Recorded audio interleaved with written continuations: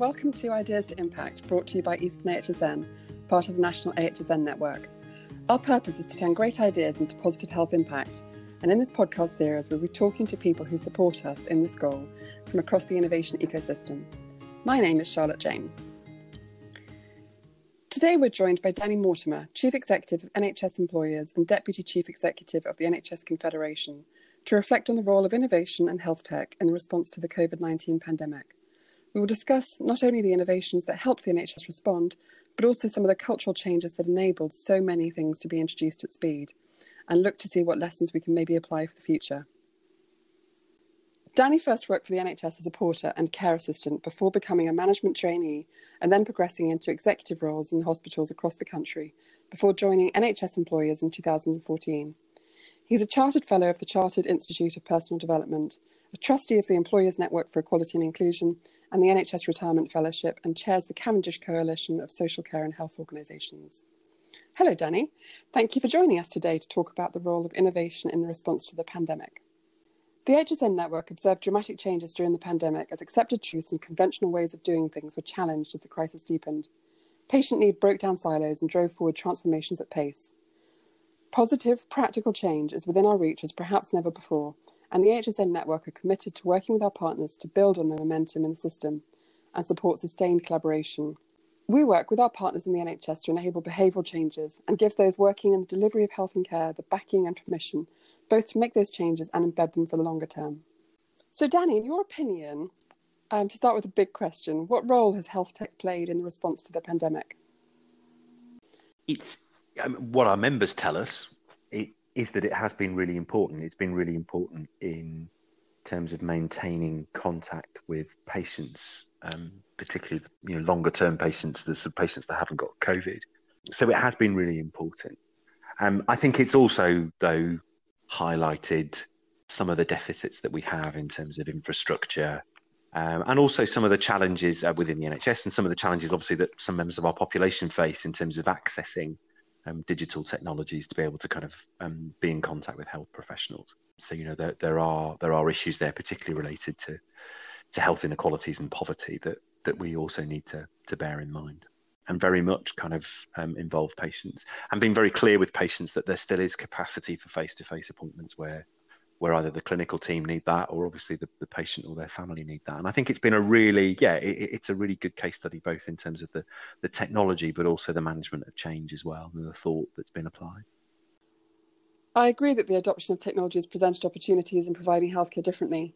Do you think that the role of data has changed over the last few months? I mean, it's been one of the it's been one of the perennial kind of actual and perceived barriers to collaboration and integration, particularly the kind of sharing of data. But again, I think we've seen people feel much freer to kind of use the data in ways that helps and assists their patients. Again, another example, really nice example down in Brighton and Sussex, the Sussex Community Trust and the hospital trust there, one of the trusts I worked in many years ago. You're collaborating really effectively to rapidly share data about patients accessing oxygen therapy, and helping patients also then control. You're giving them devices so that actually there's very accurate reporting of their condition, and treatment can be activated in a very responsive way. So I think there have been clearly ideas that were present before the pandemic that have been accelerated, catalysed, and deployed rapidly, both in terms of organisations working together, but also giving patients greater access to being able to provide data about their care, their treatment, through to their clinical teams. I think that's a really interesting point, isn't it? Just that a lot of the technologies were already there, but actually they came to the fore in the response to the pandemic. Absolutely, and I think the availability of resource has helped that. Clearly we've been in this exceptional position where we have the context has been exceptional. And I think there is something about us remembering that that period, particularly back in March when we first responded to the pandemic. I think the public gave us some consent to do things differently. I think our people compromised enormously in terms of the way they changed, the way they worked, and we probably also did the same as organisations as well. Some of those things are exceptional. Some of them we hope to keep permanent, but some of them we won't be able to keep as permanent.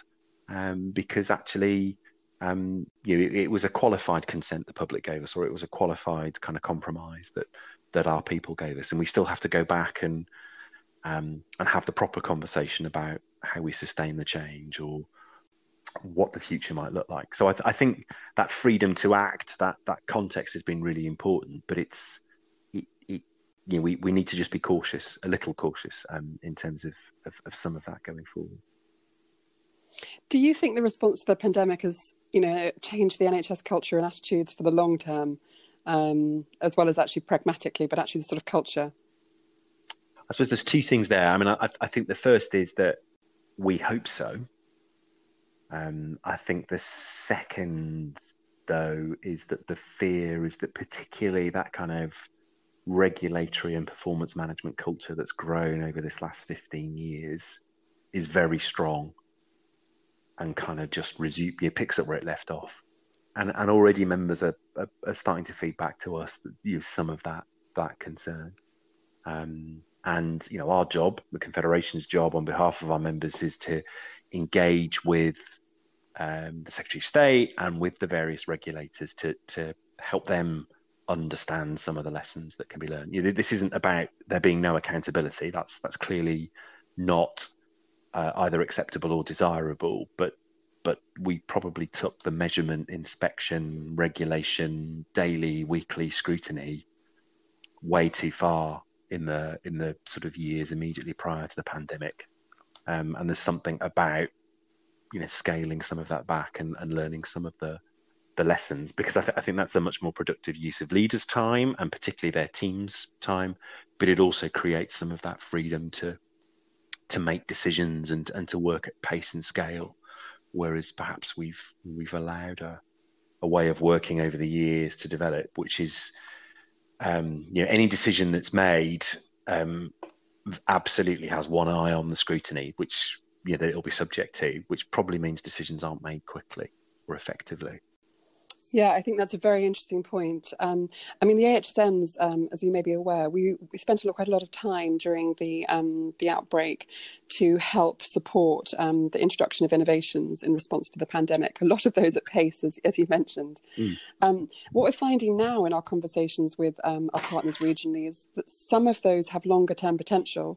Some need to be properly evaluated, and some were only of use at the time and really don't have potentially something that's going to go beyond that. So much work has been done on the ground at the moment, often in partnership with AHSNs, to evaluate those innovations and really determine what should be taken forward in the long-term potential. I guess I wanted to ask you how that work that the AHSNs are doing in partners with systems on the ground, how that feeds up nationally, and how important do you feel the role of AHSNs in that work? And you make some really important points there about the different things have happened and they'll have different implications for the longer term. I mean, again, one of the broader lessons of the pandemic is that I think it has reinforced both the acknowledgement of collaboration, but also the practice of collaboration. And it's accelerated the acceptance that actually we are better when we work together. We've had 20, 30 years of competition, and we absolutely now are in the phase where collaboration is in the best interests of our patients and our communities. And AHSNs are one of those vehicles for collaboration. One of those vehicles for helping people come together to come up with shared solutions to shared problems. That's true. Sort of a local and system level, and obviously the larger footprints that many of you will have. But actually, your ability to work together as a network is also really important and really impressive. I guess the thing that I observe is that most innovations need to start. We'll start best locally, but we do need to reach a point where we can kind of spread those and disseminate those. But I do think that acceptance of collaboration, which obviously you guys have been pioneering for many, many years now, I think that is one of the big cultural changes. We talked earlier about, has the culture changed? I think nationally we need to wait and see how the regulatory bit changes. But I think in terms of leaders in the service, yes, we've absolutely I think for the large part, we've accepted that collaboration was really key to responding to the pandemic, and is absolutely going to be part of the new. Great. That's really great to hear. Thank you very much for that. Can I also ask you if there's anything in particular that you think was a real achievement of the HSNs during the pandemic that you observed? Could be a local example, or it could be us working collaboratively on more national rollout. I think it's the national rollout in particular, and I suppose what that points to is that you were building on a lot of investment and time and thought over many years of working together, and actually you too as a group of organisations were able to scale that up and to pace that up, if that's a phrase, during the pandemic as well. So I think that your ability to connect with each other and to connect different geographies with each other was really important. I suppose there's a second thing that I'd touch on as well, which is there are serious economic consequences as a result of the pandemic. And I know AHSNs are very, very engaged with the economic development agenda more generally, but specifically in terms of what economic kind of recovery looks like after the pandemic, or as we emerge from this worst part of the pandemic.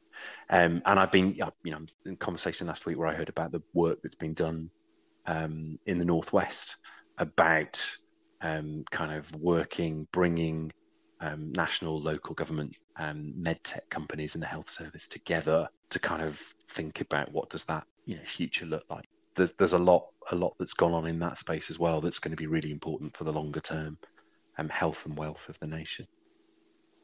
That's great. That's a really big part of our work, that sort of economic recovery and supporting all our different regions and having a part of that. Is there anything in particular that you think that the HSN network can do to support that reset and recovery? I realise they're slightly different terms in the NHS Confederation. I think there's I think the point about the economic future of communities and the role that the health service and the broader kind of health industries can play in that, again, was really important before the pandemic, but has been thrown into even starker relief. The example that I saw in the Northwest that Liz was sharing with me, illustrates the role that AHSNs across the country are playing, and clearly it was an agenda that was of real interest to people before the pandemic, but I think the experience of the last 6 months allows us to build on that interest in anchor institutions, allows us to build on that focus that systems have now in terms of population health and the contribution they can make to their local economy and their local communities. And AHSNs are part of the binding. You work on behalf of those systems, you work on behalf of those organisations, and you have that ability to convene and bring together different actors, both within the NHS, but importantly in the wider economy and wider kind of civic infrastructure. And I think that's really important. And again, you've got that ability to kind of compare notes and to share intelligence with each other. And I think to be part of that, there's a real opportunity for us as a sector to make the case to the government that actually an investment in the NHS, the investment in our infrastructure, and the investment in the industries that we work with is in the long-term interests of the country. And as I said, it both helps the health of our communities, but also helps the wealth of the nation overall. Yes, and they're so related, of course. So I think that's a very interesting point. Thank you for clarifying that. I'm going to turn some questions now specifically related to workforce, actually, because the NHS Confederation and the network have been working together to explore some of the cultural and leadership changes emanating from the pandemic, some of which we've already addressed. But are there any other observations you wanted to add in about evolving leadership or culture during the pandemic, maybe related to the new work plan? There are a few things that are positive, and there are a few things that we've always needed to do more work on, but the pandemic has kind of sadly illustrated how much there is still to do. I think that commitment to collaboration, that freedom to innovate, that greater risk appetite that we've seen in leaders and their teams has been really important, and we do need to find ways of maintaining that. There's the caveats we've talked about in terms of engaging with communities and engaging, bringing our people with us. But I think there's a huge amount there to build on. At the same time, the pandemic has shown how much there still is to do in terms of our support for our colleagues in social care in particular. And that's a national challenge, obviously, in terms of the lack of policy, meaningful policy and political action there's been in that space now for more than a decade. But it has, through the experience of the last 6 months, it's reinforced the importance of those local relationships as well, and our need to work together to support social care delivery. So there's more to be done there. The second is around inequalities and particularly around race. The pandemic absolutely showed that the outcomes are poorer for many ethnic minority communities. The fact that BME communities do have poorer access, poorer experience, poorer outcomes in far too many areas of healthcare and their health. And that's a really important policy issue. The Confederation has been commissioned to establish the Race and Health Observatory, which will help service planning and service delivery in terms of removing those inequalities. But it also shows up, and the fact that we are so reliant on both a global workforce, but also a workforce that are drawn from a very diverse set of communities within the UK itself and within England in particular. And clearly, given the workforce race equality standard in the NHS has been demonstrating for a number of years now, that in every single organisation in the NHS, national and local, BME staff have a poorer experience, poorer outcome, experience discrimination, racism compared to their white colleagues. We've been more and more able to describe that challenge, but the pandemic has absolutely illustrated the fact that leaders now need to take real and sustained action to address that challenge. Are you able to share any more about what has been done to sort of drive forward solutions on a national level to address the issue of health inequalities, specifically related to the Black Lives Matter movement and the sort of the disproportionate toll of coronavirus specifically on, sadly, the percentage of healthcare professionals and doctors who were taken very ill or died as a result of COVID-19? So there's a few things there. I mean, I think the first thing to say is that in terms of this illustrates a longer term, a long-standing and longer term set of challenges for healthcare delivery. And NHS England have got a number of responses that they're working with organisations about, and the HSEN's a part of that response within systems. Our specific contribution will be the Race and Health Observatory, and that will, by taking particular service areas that will both, by and large, NHS England does that, is very much one size fits all and doesn't recognise the differences, and particularly the poorer outcomes there are for BME communities. But it would also speak to systems and organisations and help them design their services. And in doing that, I think it's going to be able to build on some fantastic work there is going on out in the service already. One of the things that I've been really heartened by is the number of clinicians that have got in touch with me as I've gone about setting up the observatory to let me know about work that they're involved in their local communities to address those issues around access and experience and outcomes that are affecting some of their local communities. But that's these are problems that have been depressingly generations in the making, and those are issues that we're going to have to tackle over the next few years, working with NHS England and with systems and organisations.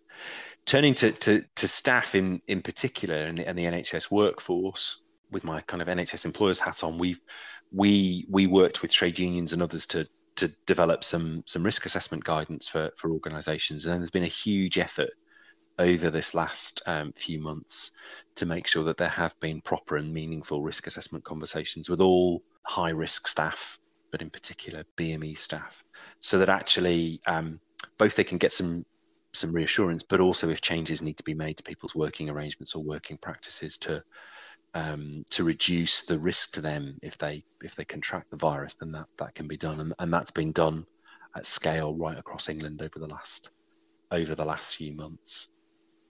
I suppose the final thing to say though is that I think one of the important bits of content in the people plan was a recognition that the virus has reminded us of what are very long-standing problems, long-standing experiences of discrimination for our BME colleagues, and that brings us back to that leadership challenge, and in particular BME colleagues.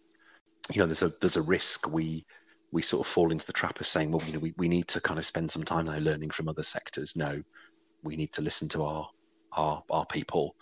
They will be able to tell us what needs to be done, and we need to do it, frankly. So I think there is that continued leadership challenge now in every single one of our organisations, national and local, in terms of responding to the concerns of our colleagues, which have been magnified obviously because of the virus, but also because of the killing of George Floyd in America and the response in our communities to that.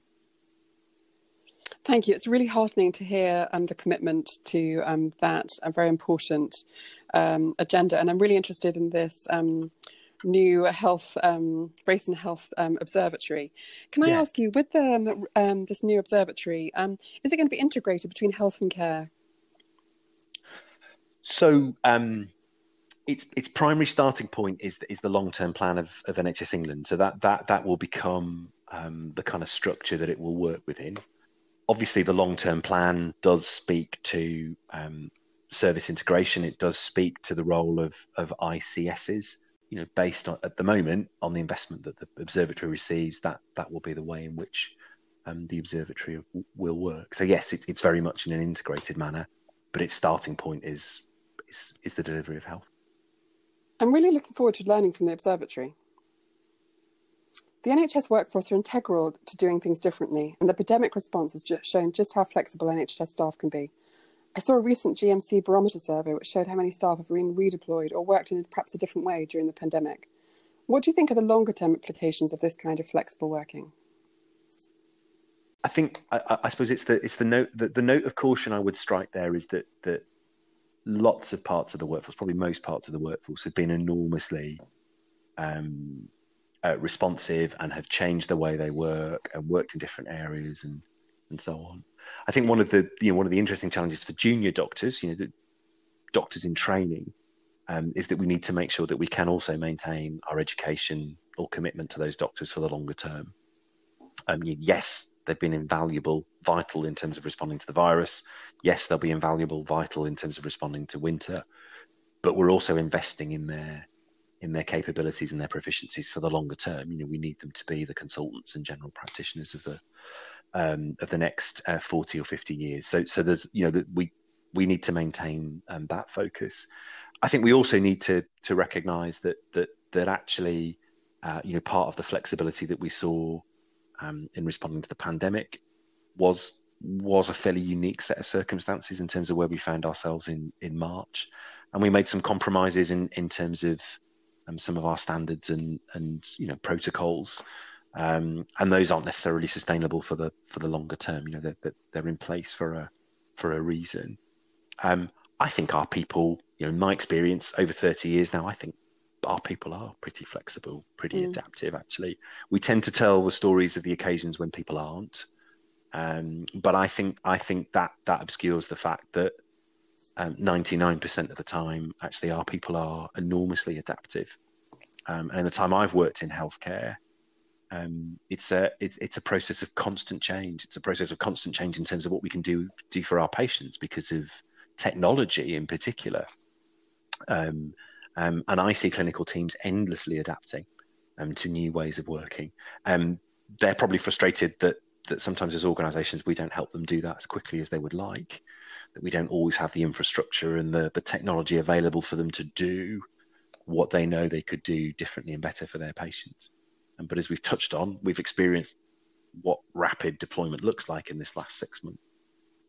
But no, I think people are by and large adaptive and flexible, but they also like being part of a team that they've been part of for a longer period of time. They train to use a particular set of skills and proficiencies, and they want to be able to use those for their patients. We do have patients that we've not had sufficient contact with over this last 6 months. So there's probably, it's a very long road to saying there's a bit more of a balancing act to be done there in terms of that adaptability that our people have shown. Because it may not be, in every case, it may not be as sustainable in the longer term as we might want it to be, for very good reason. It was great to hear you talk about junior doctors and the flexibility and some of those things that we were just discussing. I was really interested. The Secretary of State did a speech recently where he talked about trusting people who work at the NHS in all levels, and saying that he wanted everybody at all levels to think like a leader and be encouraged to use their initiative and take ownership of their decisions. He talked a lot about distributed authority, where decisions are made as close as possible to where the information is. Yes. Could you tell us a little bit more about how that would be achieved, and maybe what any teams could do on a local level to support that goal? What we've said to the Secretary of State, what I said to the Secretary of State, and I wrote to him a couple of weeks ago about this, was that absolutely he's spot on in calling for that. But that he and other national leaders also have to own the problems that are, that stop us working in that way, as well as being able to, encourage the rest of us to find the solutions.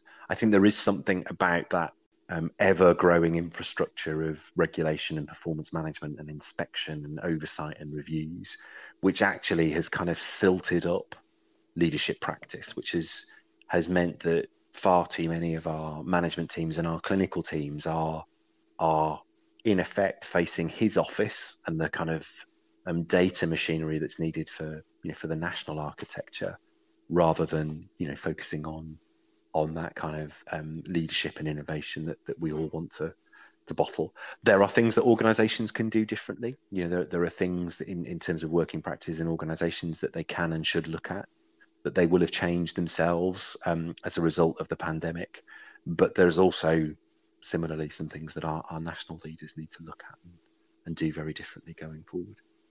Yes, one of those I believe they're looking at specifically is the topic of reducing bureaucracy, which I know you've addressed previously, which I think is a really interesting one for the NHS. Do you have any views on that you wanted to share about helping reduce bureaucracy whilst also, of course, maintaining safety and standards? I think there's a few things. I think the first is absolutely that this is not about anyone of accountability. Members are very clear about that. They recognise that they must be held accountable for what they do, and they must be held accountable particularly for keeping patients and communities safe. So that's the first thing.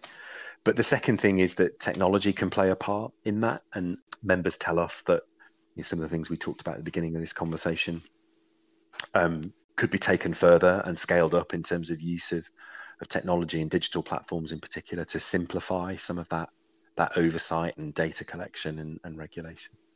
That's the second thing. I think the third thing is that we have now an entire kind of ecosystem of CQC inspections, well-led reviews, use of resources reviews, exceptionally regular performance management meetings, unify returns, data returns, often to multiple sources within the same regulator, multiple offers of support and intervention where organisations are off track. And there needs to be a greater coordination, a greater streamlining of those kind of offers and requirements, because actually they are taking up valuable capacity and time for our leaders. And our offer to the Secretary of State, our offer to other national leaders is for our members to be part of helping design a new way of being held to account. And again, this is absolutely about being held to account. It's absolutely about being held to account for the investment that the public make in our services. But arguably now we've gone too far in terms of that system of measurement and scrutiny. Thank you for that. And may I move on now to ask you a few questions about exactly what you were just saying about public involvement and engagement with the NHS. We witnessed a deep gratitude for the services of the health and care staff during the pandemic, and you've spoken about how a new relationship with the NHS has maybe been set up with the communities that it serves. support for this are the relationships with voluntary and community organisations. The thing that we've observed, and you know, we've seen members do, but we're very keen to play our part in providing a kind of national. How can we maintain and sort of maximise this new relationship? Do you have any sort of advice or practical steps that you would suggest? And those organisations can and will play an invaluable role in representing patients and communities going forward. You know, for our part, as part of our Reset campaign, we've developed some really positive relationships with a number of those organisations nationally. But we would absolutely encourage members to kind of share their experiences of the work they've been doing locally, because we do think it's a really an important part of how we can all better engage with the public. You know, clearly allowances were made in the early stages of the pandemic. You know, we were able to introduce change which people accepted without having to go through perhaps the consultation and engagement we would do normally. But you know, we've got to resume some of that engagement. Our experience is that the voluntary organisations can play a really important part in that. I believe you have a new report on this, don't you? About how you've gathered the insights and points for a future. Can you just maybe explain how people can maybe access that report? Yeah, sure. So the Confederation over this last 2 months has been running a campaign called NHS Reset. We've been working with the HSNs on the innovation aspects of that, but across a variety of work streams, we've been trying to gather the lessons that can be learned from the pandemic, but also point towards some future action for all of us. And one of them has been about public and social engagement. And if you go to the NHS Confederation website, or if you Google NHS Reset, you'll see a range of reports that we've published there. And one of them, which was 2 weeks ago now, was about that process of community engagement and capturing some of the fantastic case studies and best practice that we've seen around the country during the pandemic. Thank you. And it's great to hear you talk about meaningful citizen and patient engagement. On a local level, AHSNs do all we can to gather insights from our communities into our work, even when we're introducing innovations at pace. Could you tell anything about anything that you're doing, or the findings of that report specifically related to those from sort of disadvantaged communities, where maybe some of the challenges are deep-rooted and communities face particular problems? So it could be digital exclusion, for example, and any actions you're taking. So I think what we see, Charlotte, are members absolutely taking that forward, you know, in various parts of the country, and working with other partners to try and tackle digital exclusion, for example, or some of the other factors that the pandemic has highlighted. And again, it's not that some of that wasn't happening before the pandemic, but it's that the pandemic has brought it home to all of us how important that is now, and that it may be an area that we've not paid sufficient attention to in the recent past. So I think that, you know, the report will give people a large number of examples, and I think what the report does in particular, I think, is articulate a challenge from the voluntary organisations, the NHS as a whole, about how we can support that engagement going forward, and I guess also flags up to the government as they look at the spending review how they can invest in that voluntary community sector infrastructure, because there is a risk that, you know, that without some investment from the Treasury, actually organisations won't be able to sustain that kind of level of representation and advocacy they do on behalf of the sort of patient communities they serve. Unfortunately, just in our region, we've noticed quite a few small charities, even arms of national groups actually, who have closed during the pandemic because of some of the pressures. So I think that's a really important point. May I turn our thoughts just briefly to the sort of the prevention agenda? I read a previous interview where you suggested the NHS needs a new sort of social contract with the public and encourage a more sort of shared responsibility for health. Could you tell us a little bit more about that idea and maybe some of the benefits that could bring? I think in some ways, actually, it's a build on the conversation we've just had about voluntary sector organisations. You know, a lot of those organisations are advocating on behalf of members of our communities with long-term conditions. And again, I think one of the you know, again, we also talked earlier about how technology has also been empowering patients, you know, most recently during the pandemic. So I think the building blocks are there. They're things that we've been interested in for a long time, and the pandemic has accelerated some of the work there. But we've also got to accept that culturally, in terms of leading services, culturally in terms of how we regulate services, that we do need to be prepared to invest more time and resource in giving patients, greater control over their own health, their own records, their own data, their own ability to control how they access our services. And the voluntary organisations are really up for working with us to do that.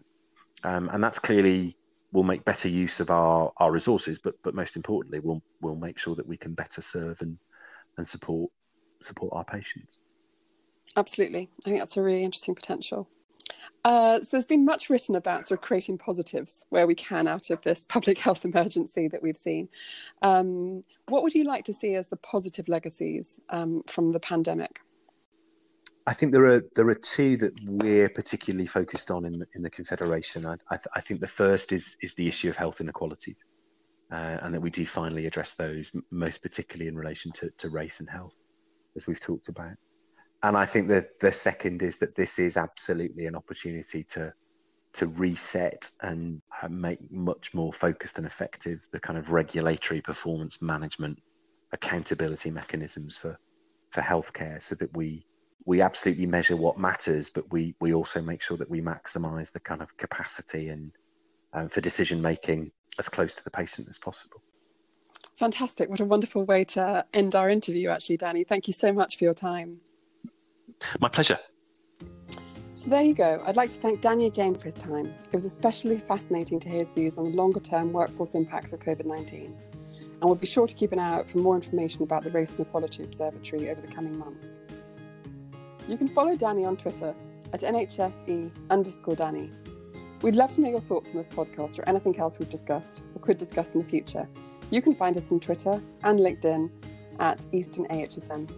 Eastern AHSN is part of the National AHSN Network, and you can learn more about our work in turning great ideas into positive health impact at easternahsn.org. Thank you.